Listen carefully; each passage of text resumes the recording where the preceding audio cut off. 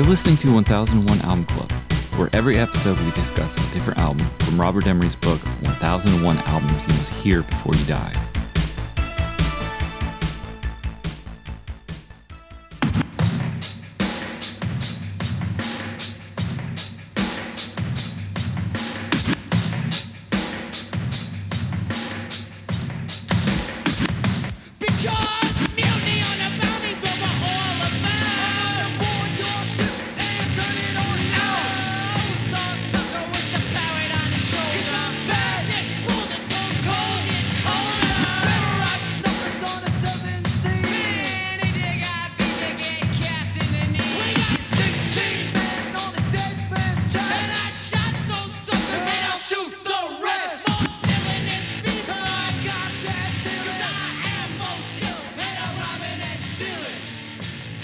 Episode we'll be talking about Beastie Boys, Licensed to Ill. In the room I have Rob. 4 and 3 and 2 and 1. And John. Most illness, B-boy! Ben. She's crafty! And Kyle. Drop! Licensed to Ill is the debut studio album by the American rap rock group, the Beastie Boys. It was released on November 15th, 1986. Def Jam Records. Producer was the Beastie Boys and Rick Rubin. And the genre is rap, rock, and hip-hop. I'm going to read All Music Review, Stephen Thomas Erlewine, and it's a little bit longer. Perhaps Licensed to Ill was inevitable, a white group blending rap, rock, and giving them the first #1 album in hip-hop history. But the reading of the album's history gives short shift to the Beastie Boys, producer Rick Rubin and his label, Def Jam, and this remarkable record, since mixing metal and hip-hop isn't necessarily an easy thing to do. Just sampling and scratching Sabbath and Zeppelin to hip-hop beats does not make for an automatically good record, though there is a visceral thrill to hearing those muscular riffs put into overdrive with scratching. But much of that is due to the production skills of Rick Rubin, a metalhead who formed Def Jam Records with Russell Simmons and had previously flirted with this sound on Run DMC's Raising Hell, not to mention a few singles and one-offs with the Beasties prior to this record. He made rap rock, but giving him the lone credit for Licensed to Ill, as some have, is misleading, since that very same combination would not have been as powerful, nor would it have aged so well if it weren't for the Beastie Boys, who fueled this record through their passion of subcultures, pop culture, jokes, and the intoxicating power of wordplay. At the time, it wasn't immediately apparent that their obnoxious patter was part of a persona, but the years have clarified that this was a joke. Although listening to the cajoling rhymes filled with clear parodies and absurdities, it's hard to imagine the offense that some took at the time. There hasn't been a funnier, more infectious record in pop music than this, and it's not because the group is mocking rappers, but because they've already created their own universe and points of reference, where it's as funny to spit out absurdist rhymes and pound out Fight for Your Right to Party as it is to send up street corner doo-wop with girls. Then there is the overpowering loudness of the record, operating from the axis where metal, punk, and rap meet. There's never been a record this heavy or nimble, drunk on its own power, yet giddy with what they're getting away with. There's a sense of genuine discovery of creating new music that remains years later after countless plays, countless misinterpretations, countless rip-off acts, even countless apologies from the Beasties, who seem guilty by how intoxicating the sound is, how it makes beer-soaked hedonism sound like an apogee of human experience. And maybe it is, maybe it isn't, but in either case, Licensed to Ill reigns tall among the greatest records of all time. All right, what do we think of Beastie Boys' Licensed to Ill? It's fucking amazing. We say good. Classic a lot, but yeah, this is nay on a perfect record. There's probably a short list of best debut records, and this would be on it, I think. Oh yeah, man. My God. Yeah. Also backloaded? Maybe. It's hard to say. Is it from unusual? Most of the singles are on the second half of this record, right? Oh, you're right. Okay. The first half does not leave me wanting either, though. Nope. Exactly. Thank you, Ben. I know this is this weird time where these records remind me of my youth. this record reminds me of roller skating. What? And hearing like all of these songs. Heck yeah, man. This song reminds me of being in second grade and seeing the dude down the street in fifth grade, doing Brass Monkey for the talent show, Was he rapping or was he on roller skates? He was lip syncing. This also reminds me of hugging the wall at the roller rink. You got to be careful, bro. Trying to make my way around. Just gonna two-handed. That and Janet Jackson's Black Cat. Ooh, Black Cat. Yeah, it is interesting that now these albums are hitting like hard in your memories, right? Oh yeah. I mean, it's not just like this is the thread work of your childhood. Mm-hmm. Mm-hmm. Absolutely, yeah. My brother had a tape, and we just played that thing until it broke. I mean, we had this and Raising Hell, and those were just constantly on. I don't know how we ever got away with it from our parents, but maybe they just thought it was all in good fun. And did you not label it on the tape? No. The Cocktail soundtrack, the way that my brother and I did for the Guns N' Roses Appetite for Destruction. No, it was just straight up Beastie Boys. But I mean, it was so popular at the time, and maybe they just thought, well, this is the thing. And it doesn't have like explicitly nasty lyrics, I would say. I mean, Fight for Your Right to Party and Yeah, I mean, No Sleep Till Brooklyn. I mean, there's just like kind of anthemic. There's The references girlies to I porno like are mags and- underage. Yeah. At that point, he's like, what, 19? True. Fair enough. Yeah. But he's playing a character, right? Yeah, no, they loved WWF so much. They wanted to be heels. And this whole thing is like them like being heels. Well, they're aping glam rock, all the metal stuff at the time too, which to me is amazing that it's even got to that point where these three New York white, upper middle class kids are like, yeah, let's make fun of rock music by doing rap music that's making fun of it at the time, singing about White Castle. And oh god, they reference White Castle so much in this album. I kept a tally. It's 6 times. I That's love a lot. It's in the job, new boys. style, in Slow Ride, in Girls, in Paul Revere, and in Slow and Low. And there was one other one. White Castle is a timeless reference. And White Castle is a tiny burger restaurant in America for our listeners from afar. Yeah. It's like the burgers are tiny, not like the corporation is tiny. Oh yeah, no, the Sliders. corporation is huge. Sliders. You all know sliders. And White Castle fries only come in one size. Chips. White Castle chips only come in one. Huh. Shit. All right. Chip. I mean, but you could say in some ways this is as if the Dictators did a rap album. Sure, Yeah, right? sure, It's, yeah. it's amping it Right, up. John. It's creating those personas. It's playing it to the nth degree. It's some nice Jewish boys making some music. Yeah, and I mean, like, they started out as a hardcore band. Like As a punk band. They come from like the hardcore background. They're like, no, we wanna, let's see what this rap thing's about. And like, they work their way up and they fucking like work their dicks off and they borrow heavily stylistically from Run DMC with the way the rhymes work. But this is the first time the whole package had existed. Yeah. Like, yeah, what a fucking debut, man. Yeah. This is a juggernaut. Yeah. Who's their DJ at this point? Like, who's making these beats? Like the samples with like I the think it's Rick electronic Rubin, drums. man. It's Rick.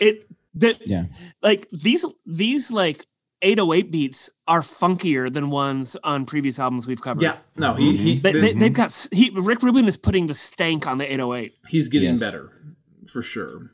Well, and the samples of like Led Zeppelin's The Ocean and When the Levee Breaks, like just power behind the beats and nothing to say, like, so that's the backdrop for the Beastie Boys, and the Beastie Boys have an amazing style. Yeah. I mean, again, I don't know other artists that they were aping in this presentation, per se, because we've heard other rappers, and I don't know if there were other rappers in New York that were rapping in the way that these guys are on this album. Run DMC. Run DMC. Fat Boys. Yeah, Don't they cover a Run DMC were DMC two song on guys this? that would play off each other, and so you've got the third here So yeah, definitely I would say that, yeah, I guess closest to Run DMC if you were saying Fat Boys, yeah. and Fat Boys. Yeah, they get maybe a different backing track, but there's 3 of them and they play off each other and they trade. And... But the third Fat Boy, I apologize, I don't know all the individual Fat Boys. Fat Man. One of the boys who is fat doesn't rap all that often. He predominantly makes mouth noises. True, that is true. So this is 3 individual rappers all interplaying. Yeah. They all have a very distinct voice too. I always find that really interesting every time you hear them. You know who's who. You know, yeah, it's like Wu-Tang Clan. You know who's on the mic when they're talking. You know when it's Adam. You know when it's or MCA. You know when it's yeah. They tell you their voices. Adam and they'll tell you. Mike. Yeah. Ad-Rock, MCA, Mike D. Mm-hmm. Isn't the Mike D the one who's from Manhattan? Have you guys ever seen That's correct. the Beastie Boys live? Anybody get the chance to? I didn't, man. I never got to see them live. Yeah. No. I saw them at Lollapalooza in '94. Nice. I think the O Communication tour. Q-Tip was there. That's a good time to see him, Kyle. Mm-hmm. But god damn, they put on a great show. Yeah. I think that there's so many great lines on this album. These kids are clever. But I think that my favorite line on this album is, I'll steal your honey like I stole your bike. Something about that. I'm just like, yeah. I'm with you, Ben. Yeah. It's such a good line. Because these guys are... It's such a good juvenile flex. Right. They're whatever, between their 19 and 20s-ish age when they're doing this. And their rhymes are a mixture of things that people at that age are into, drinking and smoking and things that are really more their persona, than themselves personally. But then they also have these throwbacks to like really juvenile things that the 6-year-old ears that, were listening to it were also like, hell yeah, steal that bike.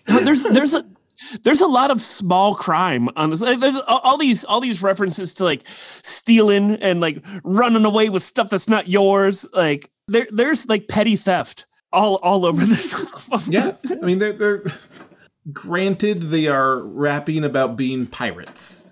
Yeah. Yes. But that didn't translate over as just being pirates on the West Coast. They heard this record and were like, fuck, let's just sing about life. And this is literally the birth of gangster rap. There are samples from this record all over, like the NWA and Eazy-E records. Like, this is...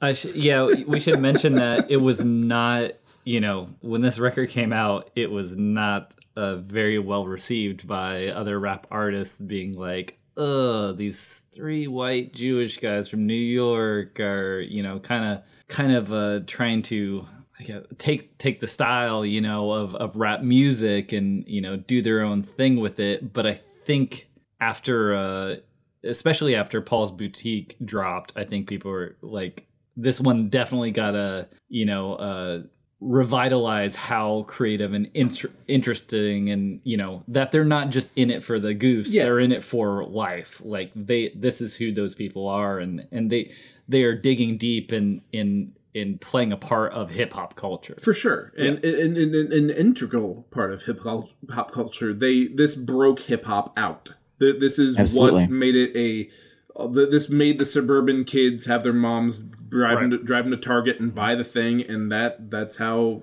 it exploded out. Yeah, I should mention Columbia Records' fastest selling debut records. It was certified diamond in 2015, shipping over 10 million copies. Wow. And it was also certified platinum 87 in 87. Mm-hmm. Yeah. So within a year's time, 1 million records. Yeah.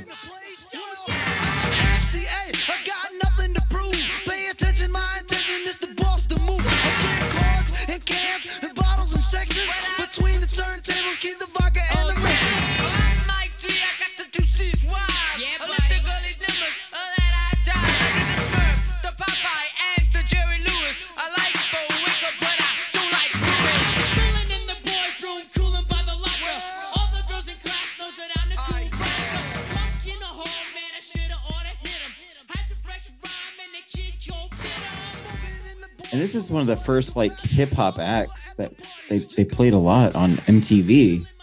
I mean, it's hard to imagine now, but it was kind of a monoculture back then. And there weren't any alternatives to hearing music and seeing music videos back then, except for turning on MTV if you had cable. And there were some great videos associated with this album. Absolutely, Ben. Or the box on the UHF channels. There were a number of music video channels that were just in the ether. Well, was it in the? I wish I could. Was it back in the mid '80s and watch music videos? Okay. In the Fight for Your Right to Party video, there's a big, I guess it's kind of like a frat party scene where they're throwing a lot of pie, right? It's a house party It's because a house his party, parents yeah. were away. And apparently, I guess in the budget, they'd spent it all on everything else, the costumes and so the whipped cream for the pies came from like a dumpster.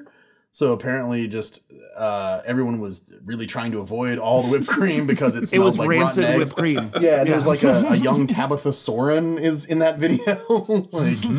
Just random assortment of folks. Also in the crowd, John Mutt Lang. Mutt Lang.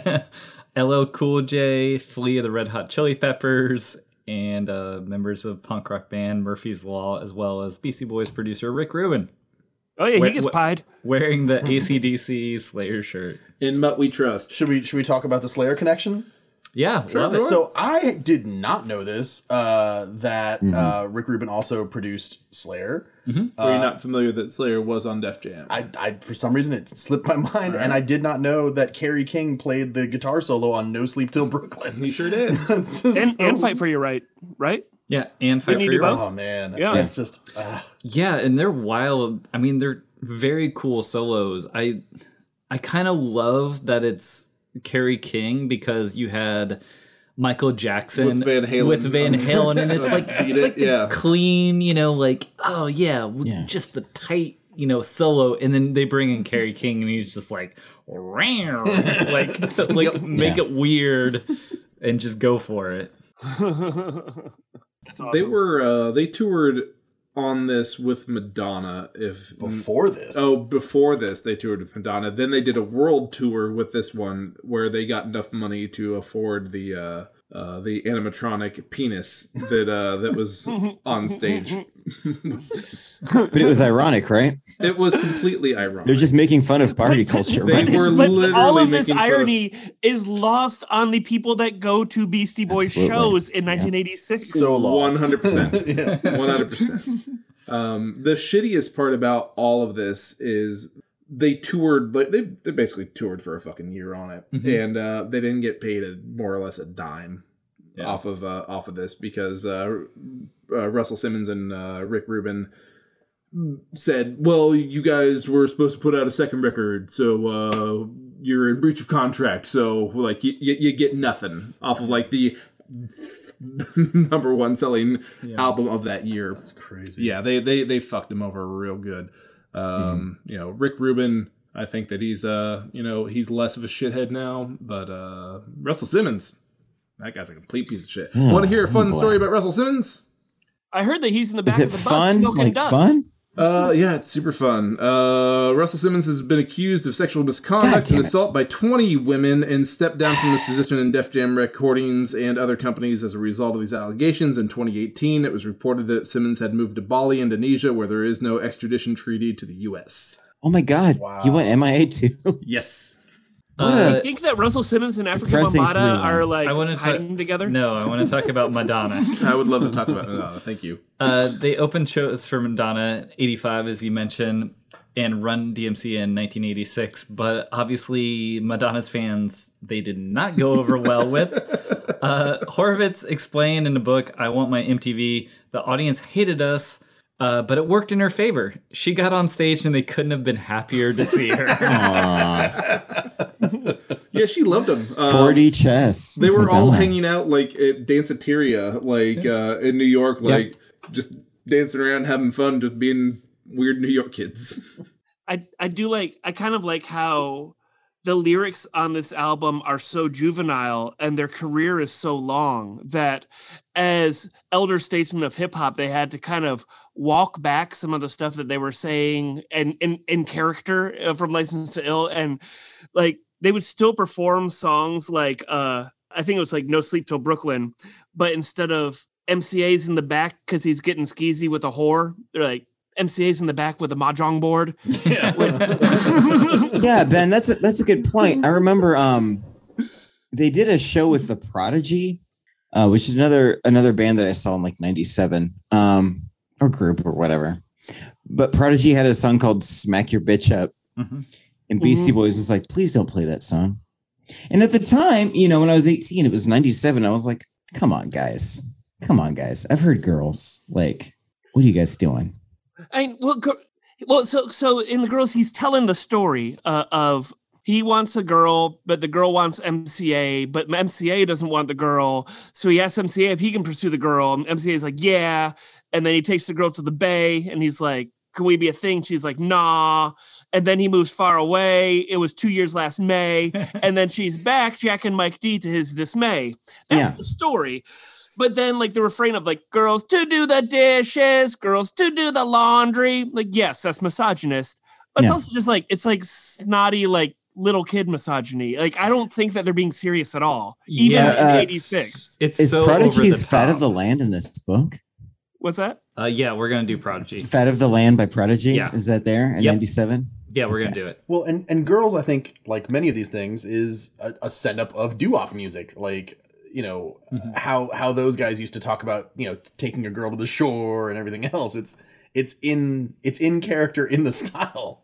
Yeah. When I heard it with modern ears, I was like, this is so over the top. It would be if someone were to be like, jocks don't have a brain, and it has this sort of hearing them crack up, going bom bom bom. Yeah, they can't sing back up. They're just cracking up at Ad Rock. Cracking up. Yeah, ridiculous. It's weird. I mean, I get it. If you just were to read the lyrics, yeah, and it definitely set a bad example for some real dumb people who didn't get the fucking joke, which is why they walked it back, which is why they apologized, which is why they said, I'd rather be a hypocrite than the same for the rest of my life. Yeah, like they full on. Yeah, Kyle.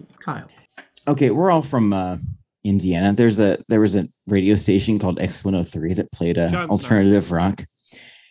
And in like the late 90s, like way after this record came out, they played Girls constantly, like a weird amount. Do you guys remember that? Yeah, it was weird, Kyle. I was there with you. We were in the same room. But if you think about who's going to call into a radio station and request music, it's fourth graders. Nobody requested it. Last time I called into a radio station to request music, I was actually in fourth grade. Yeah, there you go. Last time I called into a radio station to request New Age music Girl by Dead Eye Dick was during John Mellencamp's birthday in Bloomington, where we would just say, "Hey, can you play that song about sucking off a chili dog?" Sucking off a chili dog. Sucking off chili dogs. He had a problem. Speaking from the heart. Oh, No Sleep to Brooklyn's in our cans. What a lovely send up to No Sleep to Hammersmith. Yeah, by Motorhead. Yeah. Love it. So there's a bit of a chicken and egg situation that maybe you guys could weigh in on, because I honestly don't know. I don't know which came first.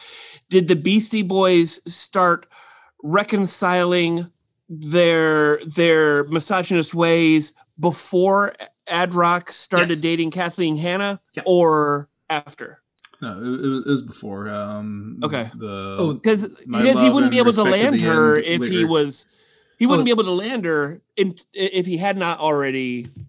Oh no! I grown up. No. I mean, let's put it this way: after this record came out, and they saw like frat guys like singing "Fight for Your Right to Party," they knew that it like this weird gag that they thought was just funny for them, and making fun of partiers or whatever in glam rock bands, it had elevated to that it was out of hand. Yeah, essentially. And Kim Gordon, this happens today still. Yeah, Kim Gordon introduced the two of them like during Lollapalooza, like 91, I think. So okay. Yeah, they had made amends, but getting Kim Gordon to vouch for you is pretty pretty solid way to go. Yeah, that good intro. Yeah, for sure. It's amazing. The production's amazing. The lyrical trade-off's amazing. The samples are wonderful. The programming's fantastic. It's just it's a juvenile record, but it's undeniable. Catchy. Oh dear Lord, yeah, it's so catchy, so catchy. And it's what I think Q magazine called it the first and only punk rap record. Yeah. It just secretes fun. It's really fresh sounding too. Like in Paul Revere, they're rapping over the track that's backwards, especially the backwards 808s. Yeah, man. I mean, it sounds that was MCA. Yeah, it's a genius move. Yeah. MCA somehow knew that the Beatles did some backwards guitar stuff and was like, no, let's just run this backwards, I guess. Yep. He's like, this 808 sounds cool, but what if it was like sip, sip, sip, sip, sip, sip, sip.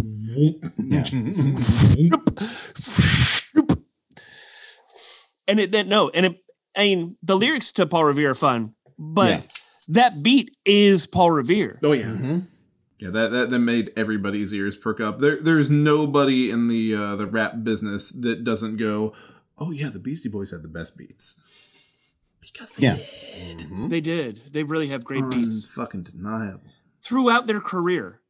Like, not just with Ruben. Like, they just keep on sourcing good beats. And when they started writing them themselves, good God.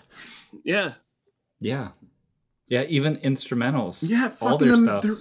We'll talk about those other albums for sure. Look forward to it. Fun things we're gonna need to communications in the book, right?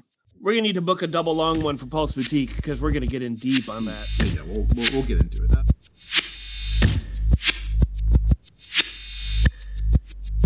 He told a little story that sounded well rehearsed. 4 days on the run and that he's dying of thirst. The brew was in my hand and he was on my tip. His voice was hoarse, his throat was dry, he asked me for a sip. He's sick and I get some, I said you can't get none. Had a chance to run, pulled out a shotgun. Quick on the draw, I thought I'd be dead. He put the gun to my head and this is what he said. Now my name is MCA, I got a license to kill. I think you know what time it is, it's time to get ill. Now what do we have here? And I oil in his beer. I run this lane, you understand, I made myself clear. We stepped into the wind, he had a gun and had a grin. You think the story's over, but it's ready to begin. Fun things I found out about the 808. It was used on more hit records than any other drum machine. Its particular popularity in hip-hop has made it one of the most influential inventions in popular music, comparable to the Fender Stratocaster's impact on rock. Its sounds are included with music software in modern drum machines and has inspired unlicensed recreations. Yeah. Which I want to get one of those. Yep. in Pretty Little Paws. Absolutely. Should we talk about their auspicious rise to prominence? Oh, I would love it if you would, please. Mm-hmm. So, based on their earlier punk band with Kate Schillenbach? Yeah, Schillenbach from Luscious Jackson. Yeah, she's the drummer. From the Beastie Boys. Yeah, and she was originally the drummer for the Beastie Boys when they were a punk rock band.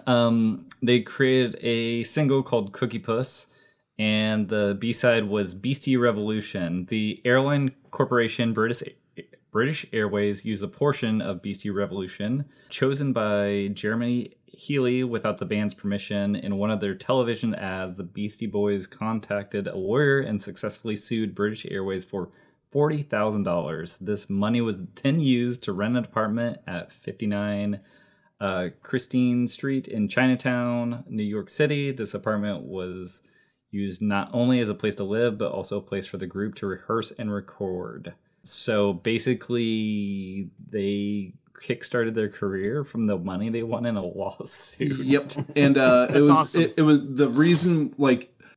I think it was MCA was just sitting at the house watching TV, and this British Airways commercial comes on. And he's like, "That's my song." Yep. Sure enough. But yeah, they got $40,000 to split amongst the three of them in 83 money. They were rich kids. And that's where I think Ad Rock got the 808. Yeah. Out of a pawn shop. He was going to go buy a Rickenbacker, and then the 808 was there. I was like, nope. Man, what a different career that would have made. Because I'm assuming he still would have been very creative and prolific and good, only with a Rickenbacker instead of an 808. Man, I want to see that like alternate universe. I don't think you would have. There wouldn't have been an alternate universe. They would have gone and done other things. Yeah, I mean, you can still see them. Yeah, you're probably right. Still kill it with their instruments and ill communicate. I mean, and all their other albums. So I don't really see a. I feel like they still would have gotten to the place, but maybe it would have been roundabout, in a way. Mm-hmm. Yeah, just it was right place, right time, and they fucking killed it.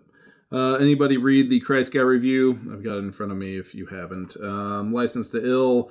The wisecracking arrogance on this record is the only rock and roll attitude that means diddly right now. With mainstream claimed by sincere craftspeople and the great tradition of Elvis Presley, Escotera, Creedence Clearwater Revival, and the Sex Pistols, and Madonna, sucked into a cultural vacuum by nitwit anarchists and bohemian sourpusses. 3 white jerk-offs and their crazed producer are set to go platinum plus with, quote, black, unquote, music that's radically original, childishly simple, hard to play, and accessible to anybody with 2 ears and an ass. Drinking, robbing, rhyming, and pillaging, busting open your locker and breaking your glasses. The Beasties don't just thumb their noses at redeeming social importance. They pull out their jammies and shoot it in the cookie puss. If you don't like the joke, you might as well put your money where your funny bone is and send a check to the PMRC. A+. Hell yeah. Wow, okay. Yeah, and the last thing that I have is like I listened to this whole record, and did anyone listen to this on Spotify? And if you did, what was the song that played after? No. The song that played after was Waiting Room, Fugazi. Yeah, one that played after me was Badmouth Fugazi. Very, very strange. Fucking got me. You got my algorithm, guy. Wild. Does anybody else have a favorite lyric? Because I mean, I got rhymes like Abe Pagoda. That's a really good line. It's a really good line. Yeah. Also, on Time to Get Ill, I've got more rhymes than Phyllis Diller. Yeah. Yeah, I also like that one. Yep. Even her name rhymes. That's why I like that one so much. Time to get ale. Yeah. Or time to buy ale. Time to Budwise. Yeah. Every time. Oh, jeez. Yeah, my name's Mike D. I demand respect. Your cash and jewelry is what I expect. I gets respect. Yeah. Yeah. Oh, yeah, yeah. He's a gentleman thief. Got 2 girlies and a beer that's cold. The sun was getting high, the beer was getting flat. I don't drink Brass Monkey like the beat funky. Nay, Easy E, yo, 8-ball junkie. It's always referenced back, guys. Yeah. Gangster rap and this are tied together. They didn't know that it was 3 upper-class Jewish kids because that's what 2,000 Miles can do in 1986. Yeah. Fucking So incredible. they thought this album was actually recorded by pirates? No, just some serious fellas like the doing some sheriff's on their crimes. tail. Yeah. These are not A whiffle juvenile all that. keepers. How rude. These are not cute crimes. They pulled out the jammy and killed it.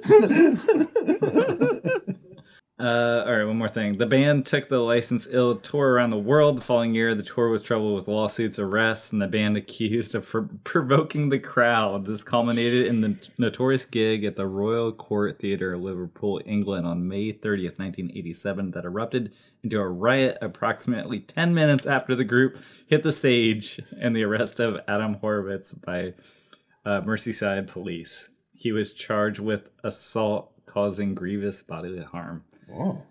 I can't What did he imagine do? being at those concerts and being like, fight for your right to party, and like soccer hooligans just tearing the place down.